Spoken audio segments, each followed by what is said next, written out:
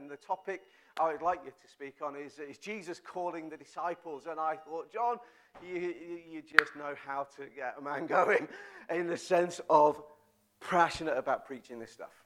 And so for me, when John taught, Ian, this is the direction we're going. We're talking about the life of Christ and what it means and looks like to be human. That, for me, just paints this picture of what Jesus has invited us into.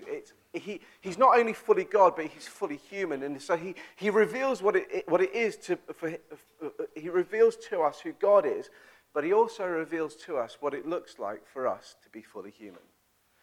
And he invites us into this journey and exploration to discover and become all that he designed us to be in the beginning.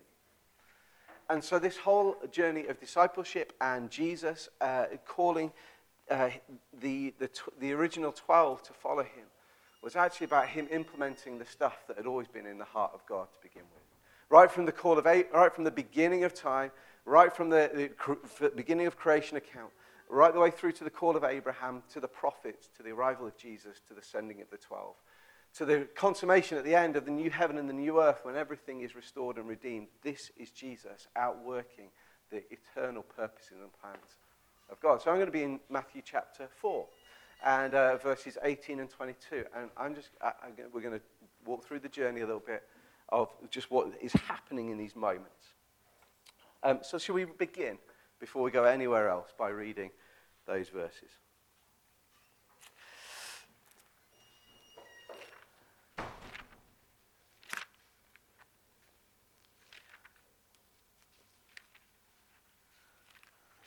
So before I read, can I pray?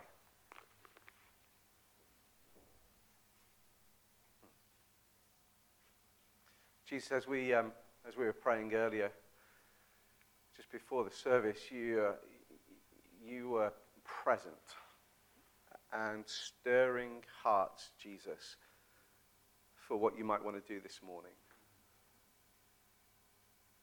And so, Jesus, as we approach this text and as we've come through the service to this point, Jesus, this isn't simply about fulfilling a tick box exercise where we listen to your word and we've sung some songs and we do the things that we ordinarily do.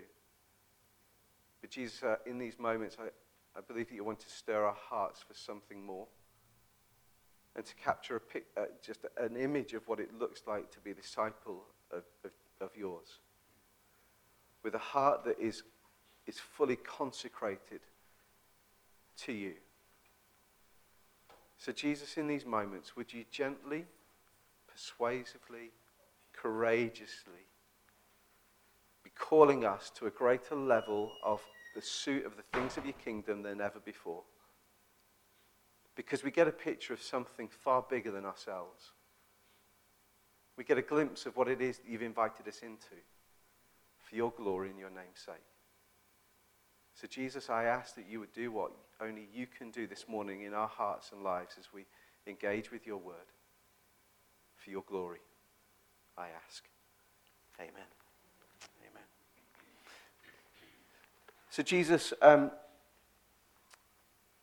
is walking along the Sea of Galilee, and he saw two brothers, Simon, who is called Peter, and his brother Andrew.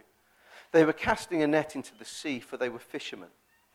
"Follow me," he told them, "and I will make you fish for people."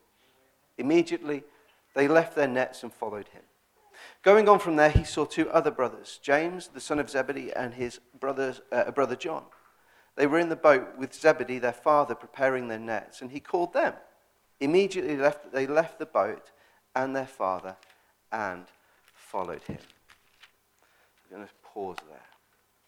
So it's interesting that, to me, as I read this passage, there are certain three key phrases that stand out in this moment. So Jesus sees the disciples and he says to them, "Follow me." Phrase number one. Secondly, he says, "I will make you fishers of men." Second phrase. And thirdly, the thing that stands out is immediately they responded to Jesus. So what is going on in this moment when Jesus has invited the disciples to follow him? What does that mean and what does that look like? What's the implications for their life? Because I think as we read the text and we grapple with the life of Jesus and the outworking of discipleship in those first disciples, we've got to not simply say, what's the application? Like we can often jump a step and say, how does that apply? We've got to go, what are the implications for this text? What are the implications of who Jesus is and what he's asking of those original disciples? What are the implications for me? Not just what am I going to do? Because there's something more at working. It's about an internal work. And so, I don't know whether you've ever read this. This is strange. Why would these disciples, why would they leave everything immediately? The moment Jesus says, come follow me, they drop everything and they go, and they walk with him. Now, you and I'm old enough to understand that, remember the stranger danger thing. Like, you don't go with the person who just says, come follow me. Like, that's just it's not what we do. So there is actually a sense of which there was prior relationship here with Jesus and the four that he calls in this passage. So prior to this, there has been some interaction between Jesus and these four disciples, these four would-be disciples. Some commentators suggest that actually these were the people that Peter, Andrew, James, and John were the four people that went with Jesus to the wedding in Cana, the first miracle where they saw and began to understand something of Jesus. The call followed later. This prior relationship, which is really important, because how many of you immediately came to faith the moment you heard about Jesus? How many conversations did it take before you actually said, Jesus, I recognize there's something about you. I'm going to position my life to follow after you. So that if you think about discipleship, it's not just like this one moment decision or this impartation of things. There's a movement from unbelief to belief. So the prior relationship with Jesus and the four was him establishing contact that helped them to move from a place of, we don't really know who this Jesus is, to a place of, I'm really interested about who this Jesus is.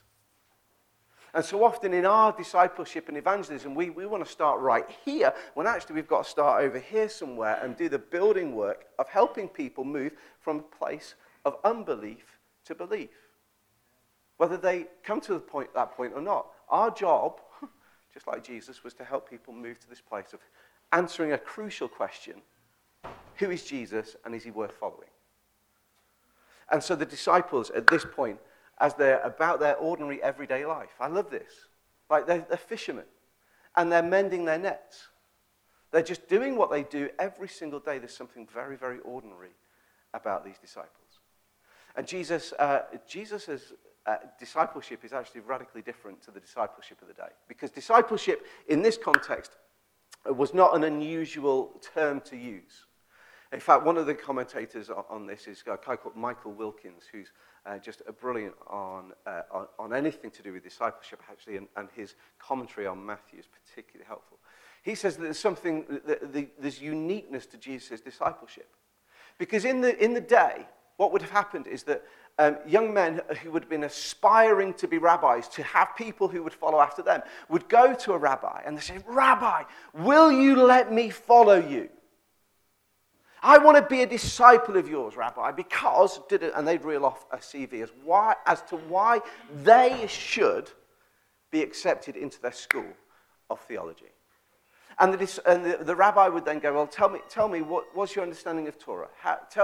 Recite some of these passages to me. Or they would say, tell me about what do I believe? What do I teach about a particular subject? So they would offer their invitation to follow after the rabbi. Now, the object of that was that they too would have rabbis followers who would listen to their teaching. So that at some point they could be promoted to be a rabbi and have this school where they could share their thoughts and their ideas about Torah, the Old Testament. Jesus is radically different. Because Jesus doesn't have people who just come up to him and say, can I follow you? Jesus doesn't actually take volunteers. He calls. He calls people and invites people. It's this, not just come and follow me because it's a good thing. He beckons people. It's this sense of Jesus calling people to come and orientate their whole life under his leadership. So Jesus, interestingly though, sees something in the four people that others hadn't seen. Who knows whether Peter and John and Andrew and James had gone up to rabbis in the past and say, we'd like to follow you. But the rabbis hadn't seen anything enough in them to say, yeah, come and follow me. But what is so interesting is that as Jesus is walking along the sea, the edge of the sea, he sees these guys and he's seen something in them prior. And he says, I think you could be a disciple of mine. I see something in you that I can invest in and draw out. And so he invites them. And I think that's why they responded. I think their response was something because they'd moved in their understanding that this Jesus is unlike any other rabbi because there was something authoritative about his teaching and the way that he did the miraculous. There's something about this Jesus that I want to get to know. So I think that's why those first disciples responded in the way that they did. And it was something, the discipleship of Jesus is unique to the discipleship of the day. So what is he asking? When he says, come and follow me, what is the invitation? What's the ask? Is it say, guys, just come and add some stuff into your life that means that, you can just fit this in around what you're doing? Or is the invitation to follow Jesus something of wholehearted allegiance to him? Is this sense of you follow? And I think we see this actually in their response that they left everything to follow Jesus. There was a shift of allegiance from family business, from the ordinary everyday stuff, to the pursuit and following of Jesus. Now, we're going to get to this in a moment because actually we're not going to land at the end of this with me saying, you've got to give up your jobs. Because that's just not how it works. But actually, some of you are saying, no, maybe this is, well, we can have a conversation after. But actually what we're talking about is an allegiance, a prioritization of the call of God to orient the whole of our life under his leadership. I think the other thing that we've got to understand about this call is it wasn't without cost. So the call to follow Jesus, you may be sat in meetings where the call to follow Jesus goes something like this. Come to Jesus and he will meet your every need. You will be set up forever. Come to Jesus and he'll just meet every need and you will be saved in the end. You'll get to heaven. So there's a massive disconnect between what happens here and what happens there. And if we're sold that gospel, then what happens when your need isn't met? Or maybe not your need, but your want. What happens then? And so what we've done in the West, and I can say this actually now because I've done some traveling. And I've seen how God is doing across the globe and the cost that people pay to follow Jesus. So there's this. Jesus isn't setting the bar of discipleship here. He's setting the bar of discipleship up here. Because later on he's going to say to them, if your righteousness has to exceed the righteousness of the Pharisees.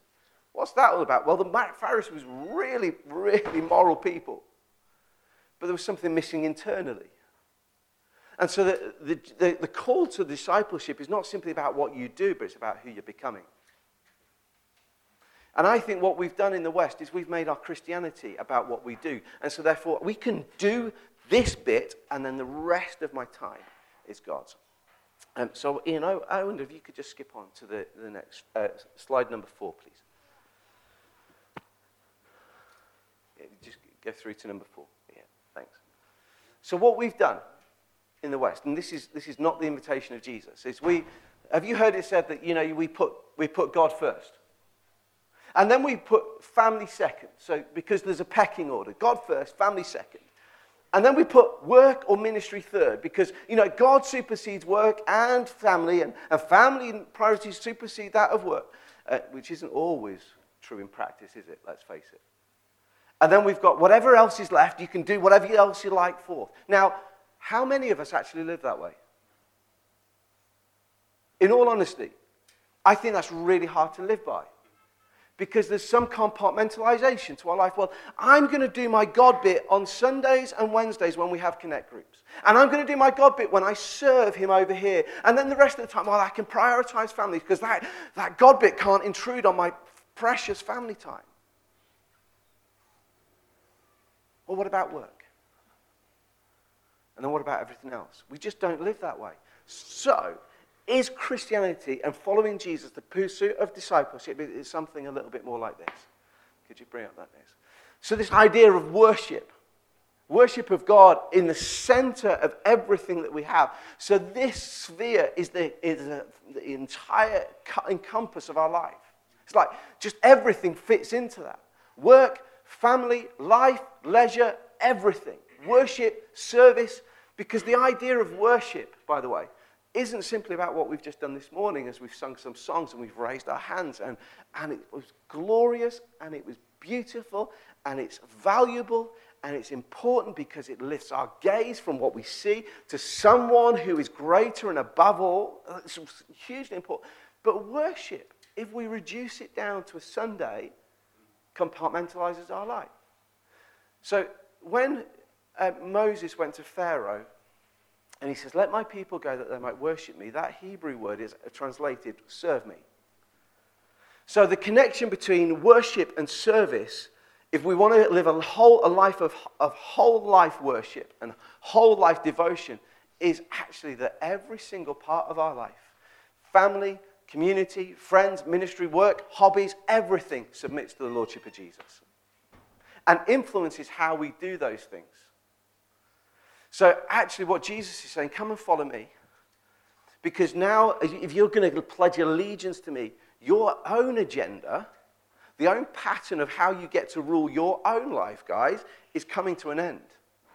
Now, this isn't just, this I have to make clear at this point, it was a journey and a progression in the disciples' lives that the more that they walked with Jesus, we see from the beginning of the Gospels to the end of the Gospels a growth and progression in understanding of who Jesus is. So if you're really early on in the journey with Jesus, do you know what? It's fantastic. It's amazing. It's so exciting. It's so good. But don't camp there. Because actually, the more that you walk with Jesus, the more your belief is centered and shaped around who he is, and it will impact every part of your life. So there is this journey, and there is this progression.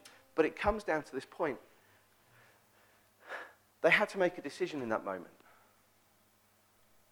Did Jesus coerce them? Did Jesus try and manipulate them? No. He simply said, guys, come and follow me. The invitation was open. The response was theirs. So there was a personal invitation, and it required a personal response. But he didn't leave them in isolation. He brought them into community. And so the other interesting thing about this allegiance to Jesus is we don't do it alone. Actually, together this morning, we're people whose allegiance we have sung of to Jesus. Like actually all the songs and our worship, the pattern of our life, it's like, this is who Jesus is. And this is how we get to live. And so it comes down to this point of allegiance. And cost. So in Matthew 9, Matthew records his own call. His own call to Jesus. Matthew was a tax collector. And as a tax collector, Matthew would have had great wealth. Matthew would have had great resources. He wasn't liked particularly, but he was a wealthy man. And in that moment, when Jesus comes up to him as he's in his tax booth, and he says the same thing to Matthew, come follow me. Matthew gets out of the tax booth, leaves everything behind, and goes and follows Jesus. Now, it's interesting with that story is that Matthew opens up his whole home so that other people might come and meet Jesus. Because why? He's understood that there's something about this Jesus that will invoke obedience and a response to him. And so there's a cost. Matthew left a well-paying, albeit corrupt job to follow Jesus. The other part of cost, actually, I'm sorry to kind of labor this a little bit, but I think in order for us to kind of step into the things that God is calling to us, it's not about adding loads of stuff into our life. Actually, it's just about realigning our life. It's about realigning our priorities and our allegiance to Jesus so that when you go to work, you go as a disciple of Jesus, not simply as a worker in that environment. This is a sense of, this is the cost. It's the cost to follow Jesus, and there's a narrow way. Some of the way that our culture is going, it just seems very broad, doesn't it? Like anything goes. Is that a fair assessment? That anything just seems to go. And so, actually, as a follower of Jesus, unfortunately, not everything goes. You don't get to determine what we do or don't believe. I do believe we get to wrestle with this stuff. I do believe we get to ask some questions. I do believe we get to journey with it. But actually, as a follower of Jesus, I don't get to determine and dictate what is right and what is wrong. What is in the grey areas. I don't get that. That is, as a disciple of Jesus, it's Jesus who sets the course. And Jesus sets the pace. Now, we do have to wrestle with some stuff. Because it isn't always as easy, is it? But we do have to wrestle with it and come to the point of who is Jesus. And if Jesus is who he says he is, then what are the implications for my life? And I just, as I read this, I think this is what Jesus is inviting the disciples into. Now, for those of you who think, well, this doesn't sound much fun, actually, the life of the journey of discipleship isn't the easy path. It is the narrow path. But actually, the invitation of Jesus is that if you lay down your life, if you lay down your life for me, you will inherit so much more. Because it's in the laying down of our life, just as Jesus did, that he laid it down and rose out of the grave. And what did he arise out of the grave? Alive forevermore, conquering sin and death. So therefore, when we die to self and we become alive to Christ and we step into life as it was fully intended to be. So the only way that we can enter that life, to be fully human, is to lay down our own agenda and step into the life that Christ has invited us into. That's the call. That's the invitation. This life abundantly, life like we've never known it. And it's not about the possession of stuff, but actually the invitation of Jesus is to what goes on in here. So the passage, the verses that follow, Jesus will begin to unpack the sermon on the, delivers the Sermon on the Mount, and all the way through, it's not about the stuff, it's about what happens in. It's always about the heart. It's always about what God is wanting to do internally. And so the life that we are invited into Christ is a life that is full of joy and hope and purpose and meaning, and we become alive to the things of God. I have to be honest with you, I've never felt so alive, apart from the times when I'm absolutely on point with what God is asking of us as a family. I've never felt more alive when there's that passionate pursuit of the things of the kingdom. I think our family benefits from it. And so this idea that the cost, we have to count the cost. But if we're willing to count the cost, I believe it's the gateway to the life that Jesus has purposed us to inherit. And so what is a disciple? Who is a disciple? And this is what I think Jesus is trying to nail with them. It's this journey from unbelief to belief, so that our belief is crucial. What we believe about Jesus is absolutely crucial. Because what we believe about Jesus will determine how we live. See, if Jesus isn't Lord, right, in practice in your life, then actually he won't impact how you live your life at all. So you can compartmentalize your life and say, well, I've done my God bit here. But if Jesus is Lord, then it's going to have massive implications for your life. So our belief system is crucial. Now, I think we're really good at giving theological assent to a principle or truth that we claim to hold. So many of us would say Jesus is Savior and Lord. But actually, if we want to understand what somebody truly believes, it's not the words that we need to listen to, but it's the actions from which they follow through. Because it's actions actually are determine that demonstrate and display the values that we truly hold.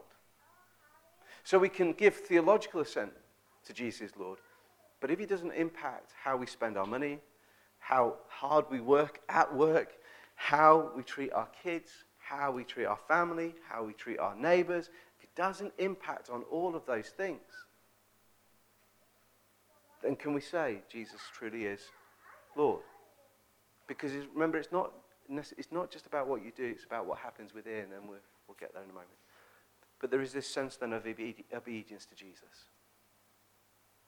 So it's this belief, Jesus is Lord, he's Savior, will impact your obedience. So if this is what Jesus requires of us, this is what we will do. Which then leads on to this life that Jesus invited us into, because he didn't just recruit a group of guys to sit around and sing Kumbaya for 3 years and sit and hanker down and wait until eternity comes. He invested in them so they might invest in other people. So what they did as a result of Jesus' ascension to the Father and that sense of commission to the church was an outflow of what he had been doing in them right up until that point. And so it flowed out of who they were. And I think even during that point where they were planting churches and they were doing ministry, they were growing and learning all the time about who Jesus is. Didn't stop. When Jesus gave that commission, their learning didn't stop. They continued to be disciples of Jesus, even as they planted churches and made disciples. And so the invitation to us for discipleship, the invitation of Jesus to these four, was that they would become fishers of men. So then, let's pick up on that. I will make you fish for people, Jesus said. It's interesting. So that whole inner work, that journeying with Jesus was about the preparation and shaping for a life of mission. Because actually, this may sound harsh, but I genuinely don't think we can be a disciple the way that Jesus intended it without living a life purposed in mission. Charles Spurgeon said this. He said, every Christian is either a missionary or an imposter. That's a real challenge. I might disagree to some degree, but I don't think we can. I think when Jesus called the disciples, he was calling them to mission. He says, come follow me, and I will make you fish for people. Because there's a whole host of people in Stratford-upon-Avon who don't yet know Jesus. There's a whole host of people in your neighborhood, your street, your work, wherever it is, that don't know Jesus. And what they need more than anything is not you to be a do-gooder. What they need you to be a disciple of Jesus who brings the presence of Jesus into that environment. Who then, out of the overflow of what God is doing in you, begins to do the good stuff. I'm an idealist at heart. So I make no apologies. So I have these ideal moments where I think, wouldn't it be amazing if every disciple of Jesus was to be able to step into an environment and people in that environment would understand that there's something radically different about the way that they live their life. So that's my goal. If you like, that's the bar that I set for my life, that actually I'd love to be that kind of disciple that steps into an environment that go, there's something different about you. And it's not just, and I'm not a vegetarian either, It's like, it's just there's something different about the way that we live our life. And I think we've concentrated so hard on being relevant, and we've lost the call to be distinct. We've tried as a church to be relevant, not just this church. I'm not talking about this church, the church, to be relevant. And actually, we're called to be distinct people. It doesn't mean to say that we're not to use relevant words. Absolutely. We've got to communicate in a way that connects with people. It's not to say that we don't do relevant things. Absolutely. But actually, the call at the heart of it is that we are distinct. Because the people you come into contact with, they need to see the reality and the outworking of what it means to be a disciple of Jesus whose life is being shaped by the fact that he's Lord. We like the salvation bit. But if we neglect the Lord bit, I don't think we fully ever step into the life of full discipleship the way that Jesus intended it to be. So you make fish for people. C.S. Lewis said this. Oh no, I'll ditch that quote.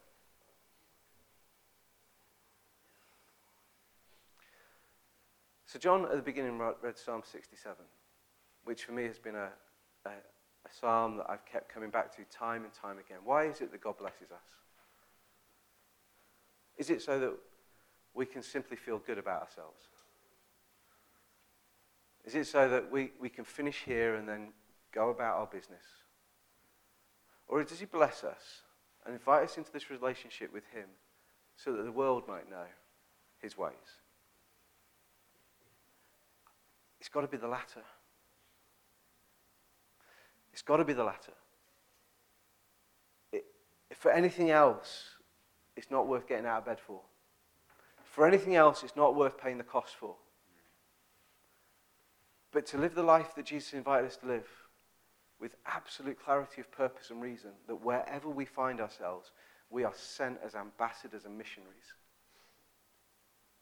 That, all of a sudden, begins to give a bit of clarity and purpose to why we exist as a church. So we don't exist for ourselves. Do we want to love one another and serve one another, help one another, Yeah, absolutely we do. But actually as a church, as God's people, we don't exist for ourselves. We exist for those who are yet to encounter Jesus and have lives transformed by him. And that isn't just about the paid few doing the work of mission and ministry. That's about every single one of us who've been called to follow Jesus, having lives that are shaped by him to engage in the mission that he's called us, which is right before us. You don't need to go to Papua New Guinea to be a missionary. You don't need to go to Cambodia to be a missionary.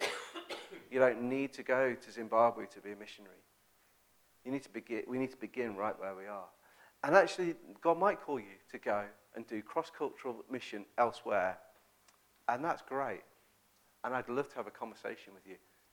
But I think it always begins right where we are, living out and working out what it looks like to do a life of mission in the context where we're already placed.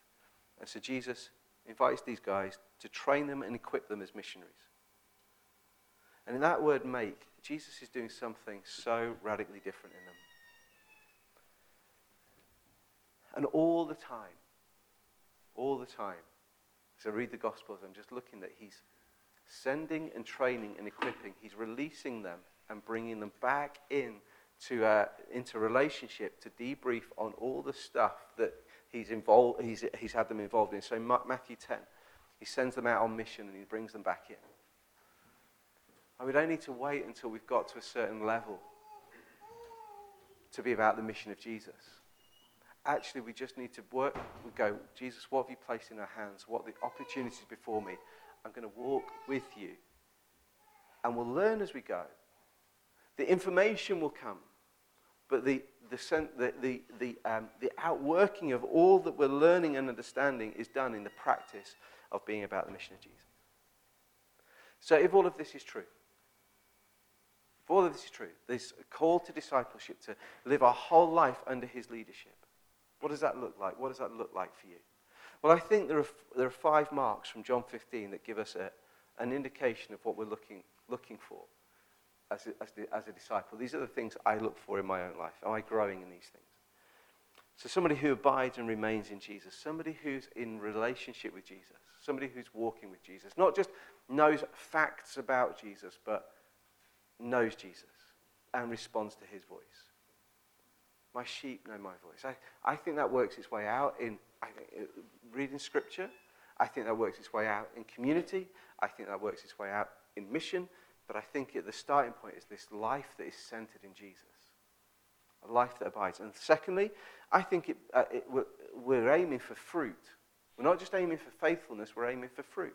We're not just aiming for faithfully walk after Jesus, but I think we will walk with Jesus, faithfully walk with him, we will bear fruit. So your life and my life will begin to change.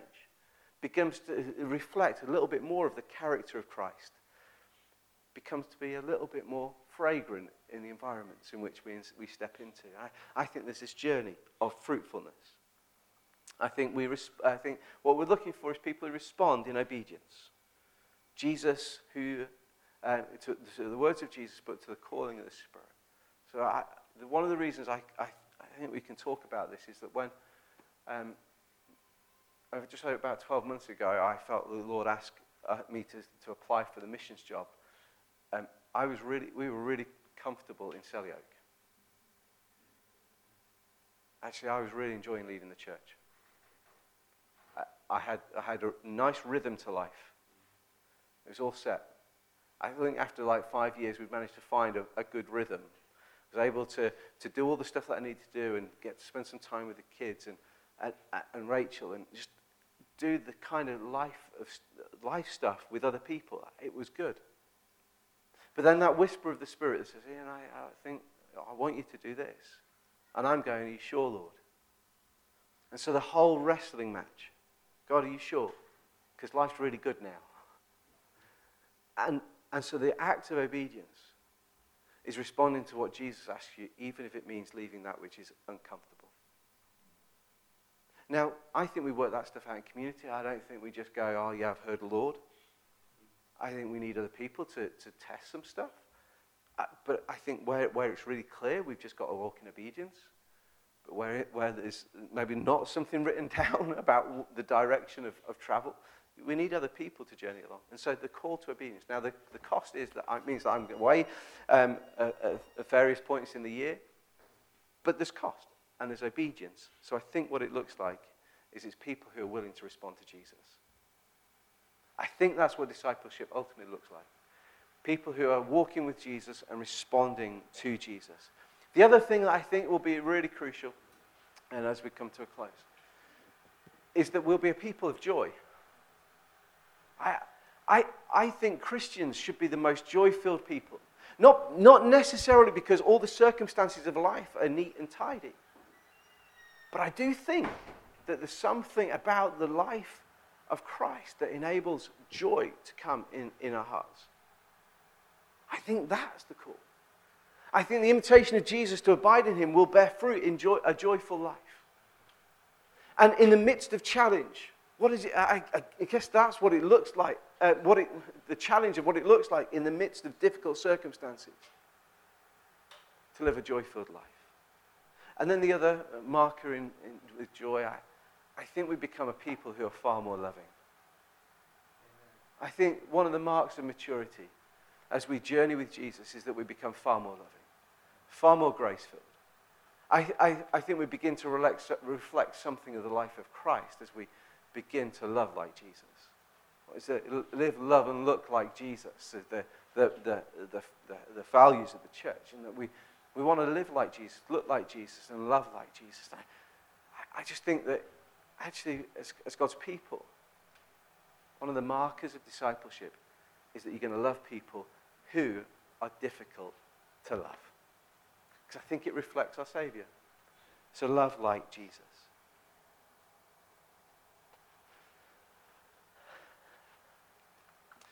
And in the midst of all of that, we get to invest our lives in the lives of others, helping them to journey from unbelief to belief. I think this impacts the way that we view our home, actually. And fundamentally, I think the call to discipleship affects how we view our home, our life, our work, our money, our commitment, our priorities. I think it affects everything. Because my home is no longer my own. You heard the phrase, an Englishman's home is his castle. You know, let's pull up the drawbridges. I'm home now, and I'm safe. Please don't disturb. I'm not sure that that's the way that Jesus intended it to be. I think he invites the disciples into his life as a model and a pattern for what it looks like for us to disciple other people. We can't just disciple people by putting them through a course, but actually creating space in our life for people to come and see and experience what it looks like to be a follower of Jesus. It means letting people in. With all the mess, with all the chaos, what does it mean for you to live a life under the lordship of Jesus a life of obedience and a life of love. I think that's what it means to be a disciple, and I think that was the invitation of Jesus. Can I pray?